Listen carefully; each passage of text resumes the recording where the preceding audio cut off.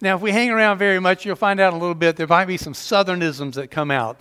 They're not for show. I can't help it. When you got a couple of Georgia kids who grew up just right below Atlanta, I'm from the hometown of Gone with the Wind, whatever that means. And if you were to Google it, you'd see my hometown's the unofficial hometown of Gone with the Wind. So if some southernisms come out or suburbanisms, we're a couple of suburban kids, and they've lived in urban areas. We served in a rural area last time, but we lived in the suburbs. What I'm trying to say is you'll figure out at some point that I ain't from around here. And this is where everybody goes, we sings the doxology, right? Thank you, Lord. He's not from around here. There is something about being from a place. And it's something about going in to visit and getting a tour from a true local, right?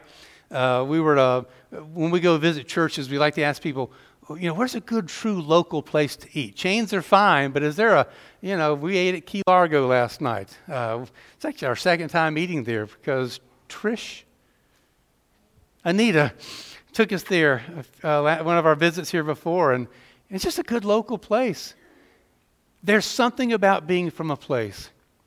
And there's something about not being from a place where you are reminded regularly that you ain't from around here. My wife and I lived in Brooklyn, New York for a while. We were reminded constantly, particularly by my youth group, that we weren't from around there. I learned that McDonald's is supposed to be pronounced McDonald's, right? Till we moved, and now it's McDonald's again. You may have lived in Lance area all of your life, but I am willing to, I was going to say bet, but we don't, right? Yeah, we're going to go with that. I can't do any better than that. I'm pretty sure that you may feel increasingly the way the world, the culture has changed, that you even begin to feel like you ain't from around here anymore. And everywhere I make that statement, I see heads doing this.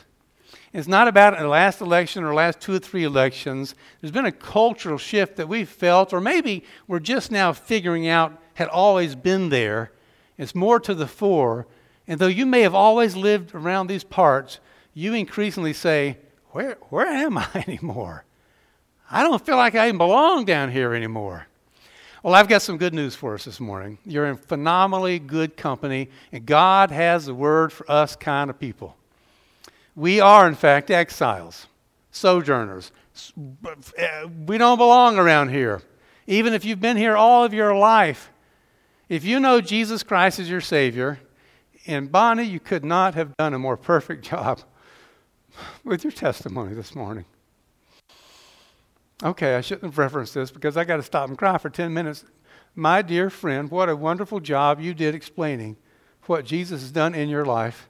And we rejoice in that with you and celebrate not just your first birth that led to 70 years, thank God, but your new birth that's evidence in you. I bet you went back to Jersey and New York area where you were born, you go, I ain't from around here. And then you come here and say, I am from around here, but I'm not because look how things have changed. Because if you have had a second birth in Jesus by trusting in Him as your Lord and Savior, you ain't from around here anymore. Wherever you are, you ain't from around there anymore. Now you may be there and rooted, and you ought to be, and engaged, but all the same, you're now, a citizenship is shifted to now one of being of heaven. And now you are a foreigner wherever you live. And we are exiles. And so Peter writes his book to us kind of people. He writes, in fact, listen to the very first verses of what Peter writes here. I'm in 1 Peter chapter 1. Peter, an apostle of Jesus Christ, to those who are elect exiles of the dispersion. And then he talks about big areas here. Those in Pontus and these exiles in Galatia, Cappadocia, Asia, and Bithynia. Peter is writing to people who, because they have put their faith in the Lord, Jesus Christ, and claimed Jesus as Lord, not Caesar as Lord, who've claimed Jesus as their Messiah in the midst of a very Jewish context of their family, their home, and their culture, now have been kicked out of where they're from. They have suffered exile. We've seen this with Ukraine recently, the news, the 10 million plus people, internally, externally displaced in the Ukraine because of what's happened there with the invasion that's occurred. And people now suddenly, out of 44 million people, 1 out of 4 almost have been displaced, and they're having to live in a new place with new language, new culture, new people, new all kinds of things. Peter's writing to those kind of folks who are displaced because of a spiritual kingdom that is displacing them. And their faith in Jesus has caused them to have to be scattered in the foreknowledge of God so the gospel could be spread. So Peter is writing to these kind of folks, and we're not there yet, thank God. And whether we are getting there as believers in this country or not, we can discuss that. But spiritually, we are not at home. We're sojourners. And so Peter, by God's grace, through the Spirit, has a word for us of people, God's people, who are still to be on mission as engaged exiles. And that's my word to you today. As we increasingly feel the external pressure to kind of form holy huddles and to shut up and be safe, need to be wise and discerning and gathering together even all the more as we see the day drawing near. But then we break huddle and go back out into the world, and we are engaged as exiles on mission for God. And Peter tells us some of what that's like. I'm going to read for us our passage here today, 1 Peter 2, 9 through 12. He's writing to people that weren't people, but now they are. But you are a chosen race, a royal priesthood, a holy nation, a people for his own possession, that you may proclaim the excellencies of him who called you out of darkness into his marvelous light. Once you were not a people, but now you are God's people. Once you had not received mercy, but now you have received mercy. Beloved, I urge you, as sojourners and exiles, to abstain from the passions of the flesh, which wage war against your soul. Keep your conduct among the Gentiles honorable, so that when they speak against you as evildoers, they may see your good works and glorify God on the day of visitation. When I was a kid, I got called out a lot. Now, that might be a southern phrase, but maybe you experienced this too, particularly at school. The principal enjoyed spending time with me. And right in the middle of a class session, I would get called out to spend time one-on-one with the principal in the office. I'm putting a positive spin on this, right? I think he missed me. We'd go weeks sometimes. He'd be doing really good, and suddenly he'd have an aching to have a personal conversation with Carrie. It was delightful, I think. I may have caused him to get hazard pay. I don't know. I was just kind of rascally, right? I wasn't that bad of a kid. I really actually just maybe unbelievable. As a kid, when you get called out, it wasn't necessarily a good thing. When the Bible tells us we get called out, it's the exact opposite of that. It's a good thing. Peter tells us in this passage that by the grace of God, because of our being alienated from God and because of what Jesus has done, by his grace and by his mercy, he has called us to himself, and he's called us out of darkness into his marvelous light. And now he wants us to be those who, in his light, call back into the darkness and tell them about God. It really is that simple. He's called us out to call back in, to tell them about who did this great thing for us, and he can do that same great thing for them. So Peter gives us 4 things that are conduct for the called out. First, you need to embrace your new identity. And aren't we tired of hearing about identity, right? You can identify as anything. You put on the right kind of shirts and you can identify as a Penn State fan. Now ask John about that later. If he's in the parking lot, don't honk John, but your story, ask him his story about being alumni who doesn't really identify as a Penn State guy. People identify as anything. Let me tell you, if you're confused about any part of your identity, maybe it's because of just, I identify as someone who's a believer, and then I see my own conduct and say, wow, I'm not sure about that. if you have trusted Jesus and he has called you and you've responded by grace, you have a new identity. You're one of God's chosen people. The language here is staggering. Imagine a Gentile growing up around Jews, and the Jews have told them all their lives, we're the chosen people, we're the apple of his eye, we're his holy nation. We are all of that, and you ain't. And suddenly, the offer is extended to anyone who calls upon the name of the Lord and can be saved. And now we get to be called, of all things, a chosen race, a royal priesthood, a holy nation. This is not a geopolitical thing. This is not Israel then. It's not America now. This is about the people of God, his people brought together as a nation from all of the nations. A holy nation, cleaned up cups. We're a people for his own possession. If you struggle with knowing who you are in God's eyes, may I have the joy of reminding you this morning, you're his. And it's his doing. And by grace, there's no undoing there. Look at how you can identify today. It's like a new Israel. We've been called out to be called in to be part of his people. I bet some of you can help me finish part of this song. We're only going to sing a little bit. But ready? Sing along with Uncle Kerry. Here we go. Praise him, tell of his... Oh my, okay. I do this in multiple churches in the district. You win. Yeah, tell of his excellent greatness. I don't know who wrote the song, but they stole the lyrics from right here. Thankfully. Praise him. Tell of God's excellent greatness. Beginning thing of what it means? Abe's doing a good job in Sunday school. We've got one more week. Get here early and catch the last part of how to be a witness for Jesus. And it just really boils down to telling people about the greatness of God, right? If you got a brand new car, man, you can tell somebody all about that thing because it's the coolest, greatest, and whatever, right? God has called us to himself, and we know who we were and who we weren't, and he's made us his children. So do you know that God is good? We'll just tell somebody, hey, tell me about God. He's good. Do you know that he is gracious?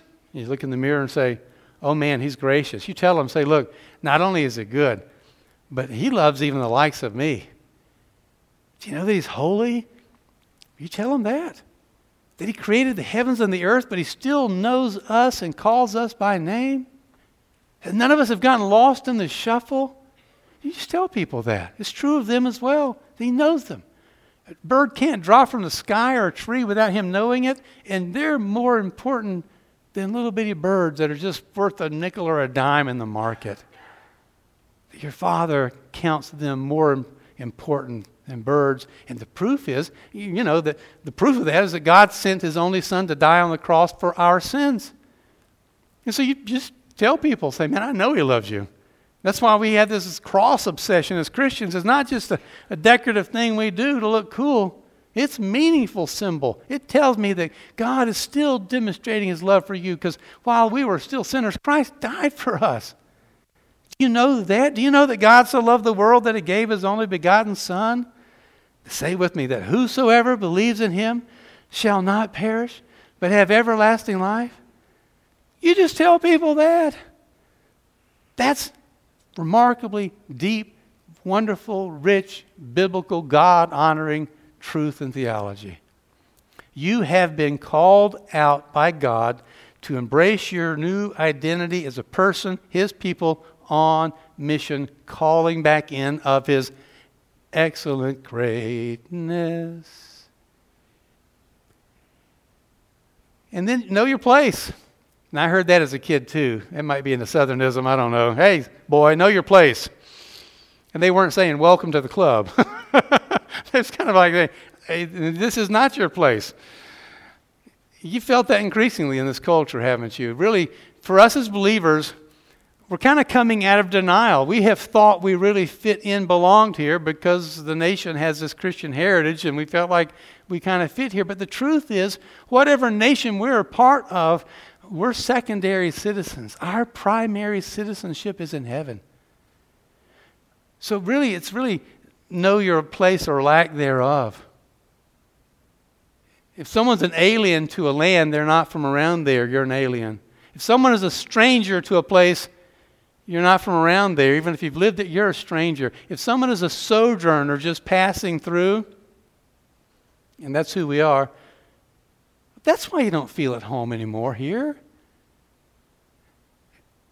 Maybe we've falsely felt more at home than we ought to have. And maybe it's a good thing that we're being consistently reminded that, man, this ain't my home anymore. Wonderful. And you know what? I don't mean this in any way light, but go ahead and grieve that. If you've not embraced the homesick feeling for heaven and the sadness that you don't feel at home in your home anymore, grieve that. Seriously. Because that means you're facing the reality that wherever you are as a child of God, heaven's your home. This isn't. So that might be sad for us. Does Jesus know what that feels like?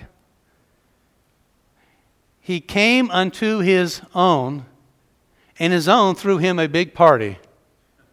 And they said, wow, welcome back. And you say, no, we know the Bible a little better than that. What's John write about Jesus? He came into the things that were his very own, and his very own did not, received him not. Received him not. Jesus knows what it's like to be part of a family that thinks, well, literally, they thought Jesus was crazy. You remember the story. You had a big crowd of folks teaching, the circle of the disciples here and all around. His family couldn't even get to him. They sent a message and said, could you tell him to come on out because we'd like to take him home. We don't know if food's got to him or he's got sunstruck or something, but he's out of his mind and we'd like to take him home to protect him and save the family name. Could you tell our boy to get out here? And Jesus said to them, I really will tell you who my family is. It's those who do the will of God. His own family. Some of you have come to know Jesus, and he has made you, if you've come to know Jesus, you're a new creature. Sometimes it's more evident than others because of the external junk, right? Some of you have laid aside, immoral living of all sorts, and some of your families are kind of glad for that, but they kind of still begrudge that you walk with Jesus. It's an amazing thing. You would think they'd be only ecstatic that you're not doing that junk you used to that disrupted your whole family. And all they seem to communicate to you is keep that stuff to yourself. Quit shoving Jesus down our throat. I learned a phrase in our church in Marion. One of the guys said, people who are kind of too forceful with evangelism, they call it shoving the dove. I'd never heard that before. I probably shouldn't enjoy it, but it's very picturesque, isn't it? Shoving the dove. Don't shove the dove. Some of your family members, it's amazing. They remind you, yeah, you're a stranger here. Jesus can relate. In fact, we can call upon the one who, we come to Jesus. He's the living stone. He was rejected by men. He was chosen by God and precious to him. Jesus knew rejection. So when you feel the pain of when you choose to walk with Jesus and people walk away from you and it does hurt and you know your place or lack thereof, you can take that to Jesus. He's not going to shame you for feeling that way. He's going to say, I know, I understand. On the cross, his closest friends fled. He gets it. And you feel lonely. We're not home yet, Stephen Curtis Chapman saying. We're not home yet. It is the great adventure, but we're not home yet. What's the conduct for the called out? Know your new identity. Know your place or lack thereof. And then say no to sinful desires. One of the things that happens, we come to know Jesus and we have new eyes and we see stuff that used to thrill us that now disgust us. We see stuff that used to humor us that is now appalling to us and to God. and we want to kind of go out and we want to start speaking against all kinds of stuff and sin. And Peter says, hey, let me tell you where you probably should start. Before you start grabbing a microphone and denouncing all of their sin, how about we first grab a mirror and deal with your own stuff? Nah, it's a whole lot easier to talk about their stuff, right? Right? It's a whole lot easier just kind of get on Facebook and blast them all, whether it's those kids today or whatever. Oh, by the way, people love getting punched in the nose by Christians.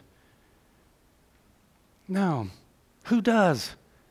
We've tried the enraged exile bit. It ain't working. We want to be engaged exiles, and we engage first with starting with humility and saying, can you believe the junk that's still in here? Can you believe all the stuff in the cup still? See, that reminds me, one, of my need for his righteousness, which he's given. It also reminds me of my need for humility. Because I do feel distinct from the world, but that's the doing of God. But I sadly can still relate. Somebody's struggling with addiction stuff. I may not have that kind of addiction, but I got desires of me that still, I came to know the Lord when I was 7 or 8. How am I still dealing with this stuff? Am I the only one in here who's been walking with Jesus for almost 50 years and still is embarrassed by the junk inside? It keeps me dependent. It should keep me humble. It should keep me fighting for ongoing growth through the Word, through the people of God. It keeps me able to relate to anything out there. Paul writes, he goes, man, the world does these things, but hey, don't get big-headed, because and such were some of you. But you were washed. I didn't have anything to do with that. You were redeemed. I didn't have anything to do with it. My new standing's never based on me. The only thing I contributed to salvation was my need for it. And so I need to look inside. And the junk that's in there, in fact, this assumes a vigorous temptation from within, hand-to-hand combat with my sin nature. Keep away from fleshly desires that do battle against the soul. Abstain. They wage war. Football season, right? It's coming up. I tell people the district goes from Penn State to Ohio State. Boy, here they are, right there, the Buckeye boys and girls. And the rest of us, the Penn State people. And Matt goes, football? Sportsing? Those big guys, 250, 300, 350 pounders, right? Line up against each other. Someone says Omaha or something, and then snap. They give them a piece of leather, and then 500-pound collisions, 600-pound collisions happen right there, right? One of the ways that Peter or Paul describes in Galatians the battle we have against our sinful junk is we set ourselves in opposition to God, and we need to instead of indulging in the fruit of the flesh, need to give way to the fruit of the Spirit. So there's this pitched combat. This is not pee-wee flag football inside, a cute little battle. This is hard-hitting stuff of my sin nature wanting to render me useless, so full of guilt and shame that I'm not going to call back into the darkness. Or when I do call into, they go, oh, and you are who? We are to say no to our sinful desires. Hey, and by the way, it's both discouraging to younger believers and encouraging to young believers to know that some of us old heads are still dealing with junk in our lives. So we need to be honest about that. Here's why, okay? There's some 30-year-olds in here who walk with Jesus and look up to the 60, 70-year-olds in here and say, I can't wait to be that age and never have to struggle with these matters again. I heard a chuckle of a reality. We need to prepare them to say it's a lifelong battle. By God's grace, it can get easier and better in certain areas, and then something else will crop up. And then you watch the news one more time. Then you pick up the newspaper one more time, or then you just look in the mirror, or you're just running late again one more time. Younger believers, I tell you that not to discourage you, but to ask that you should go with freedom to older believers and say, I bet you probably can relate. You don't have to answer that. Could you please pray for me because I'm still struggling with this? Hey, and older believers, we could do that as well. We could go to some of our younger believers in Christ and say, I could use your prayer. I don't want to say specifically what it is or it's this. Could you pray for me about that? I am tired of dealing with that. But in the process of when we deal with our sins in community and with humility, God does something, I think, additional in us. There's an ongoing sanctification and I think a humility that then makes us even more relatable when we go back into the world.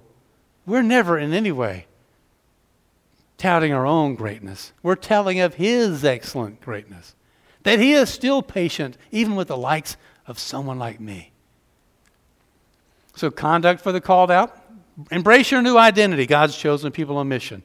Know your place or lack thereof. Start with saying no to your sinful desires. And then go out and live a good Christian life. You don't start by grabbing the microphone. You grab the shovel, the towel and basin. You live such good lives right there among the pagans, convincingly Christians. Engaged-Exiles.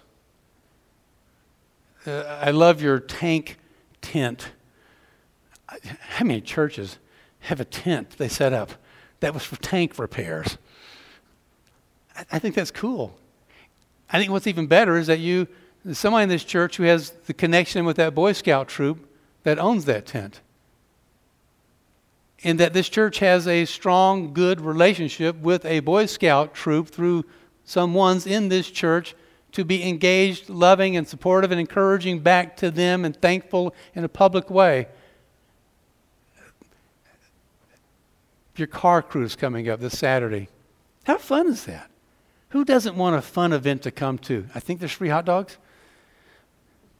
I got plans, buddy. Otherwise, I'd be hanging out all week. Thank you, Lord, he's leaving. Okay. Angela's coming. What a neat friend. What a great gal. Enjoy her. She'll enjoy you.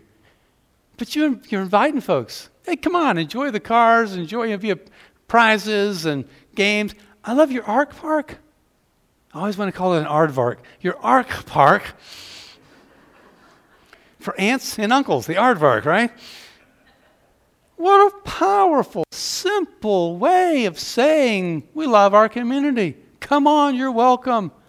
You've even this year, every Wednesday, I think it is, ramped it up and organized in a very, still low-key, wonderful way of being on mission to utilize that. On campus, off campus, at work. People find out some big news story, and the next morning they're baiting you to find your response to how you're going to respond to this thing. And instead of getting inflamed like everyone else, you're centered in Jesus. You're concerned about what's happening there, but you're not going to lose your ability to speak to Jesus because you get so sucked into passionate things that aren't eternal because you're obsessed with the eternal. Living convincingly Christian lives. And you know what that'll get you? Lied about. Don't you love the wonderful beauty? Thank you, Peter, for that reminder. Though you live such good lives, so that when they speak against you as evildoers. I'm sorry, say that part again. Live such good lives so that when they speak against you as evildoers. Matt and I have a lot in common. One of us, we don't do math. We leave that to other people. This math don't add up. I don't have to do math. This math doesn't add up. I'm living a godly Christian life, and they're calling me all kinds of. They're lying about me. That adds up. He came unto his own received him not. Only one person ever got it all completely perfect. It got him killed. Why do we expect living like Jesus is going to get us laurels and wreaths? It'll get you slander. It's promised. You want to claim a promise from God? Here's your promise for the day. Lord, I'm claiming the promise. The more I live for you, the more they're going to abuse me. Amen. Yeah, that's true. In this world, you'll have tribulation. But be of good cheer. I've overcome the world. Be of good cheer.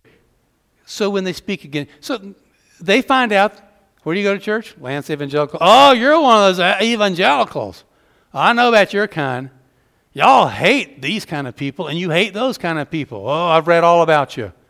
Before you get a chance to let them know or display your love for them, they're making assumptions about you. So we can withdraw and get angry and strike back, or we say, tough sledding here, but I get to outlive my detractors. I know what the soil's like, and by God's grace, we're going to keep tilling, planting, and watering till He calls me on to other soil or says, shake the dust off. But if I'm in this person's life and they think that of me, I get to act so much like Jesus that after a while they go, wait a minute, you're a friend of sinners. I thought you hated those kind of people, but I saw you were friends with him or her. You're kind of confusing me here. Folks, wonderful news.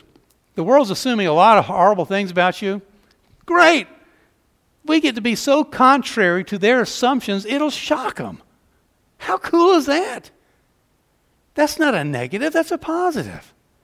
So they're assuming the worst, they're speaking trash about you, but you know what happens? They watch your life, they get a phone call, and there's somebody in the family who's got a crisis. They come to your door and say, you pray, right?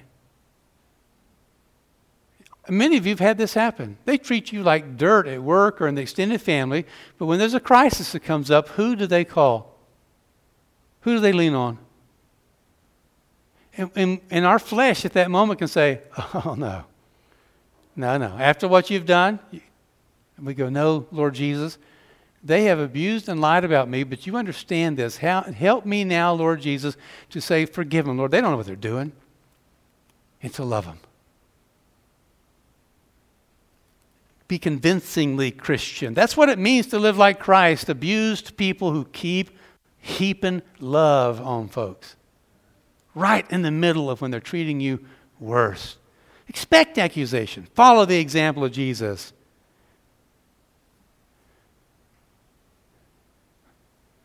You're looking forward to going back to work tomorrow now, right?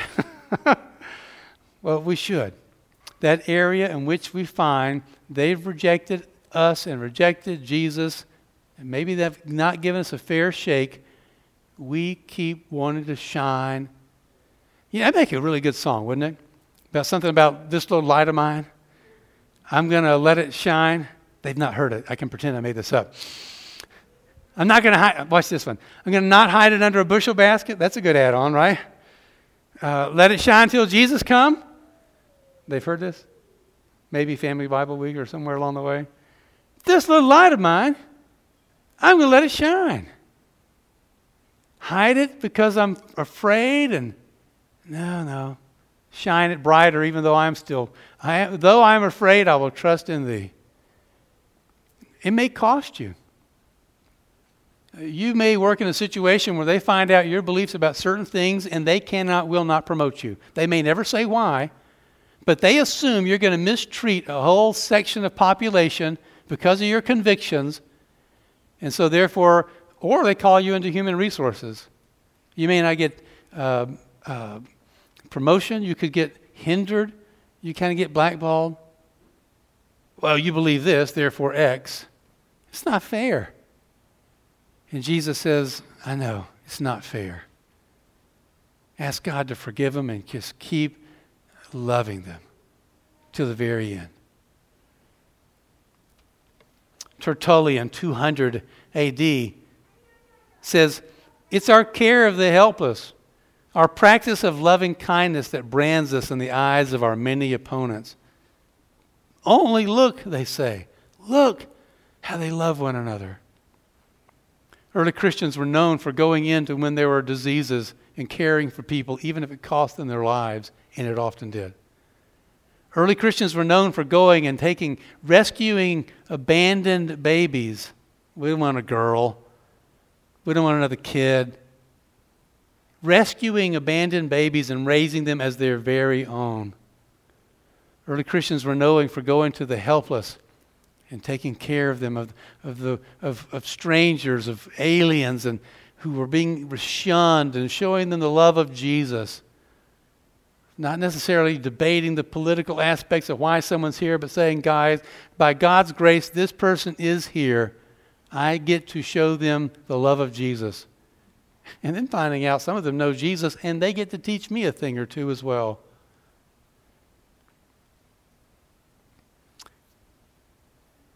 In your notes there, in the your bulletin, worship guide, what do you call this thing? Bulletin, okay.